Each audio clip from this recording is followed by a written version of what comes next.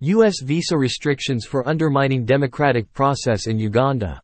In response to human rights abuses and corruption in Uganda, the Department of State announces that it is taking steps to impose visa restrictions under Section 212, 3c, of the Immigration and Nationality Act on Ugandan individuals believed to be responsible for, or complicit in, undermining the democratic process in Uganda.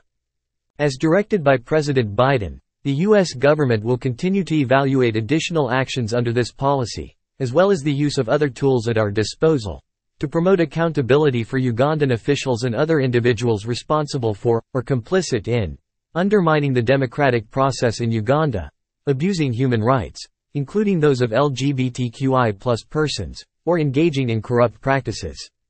As previewed when the Anti-Homosexuality Act 2023 was enacted in Uganda at the end of May, the department has also updated its travel guidance to U.S. citizens to highlight the risk that LGBTQI+ persons, or those perceived to be LGBTQI+, could be prosecuted and subjected to life imprisonment or the death penalty based on provisions in the law.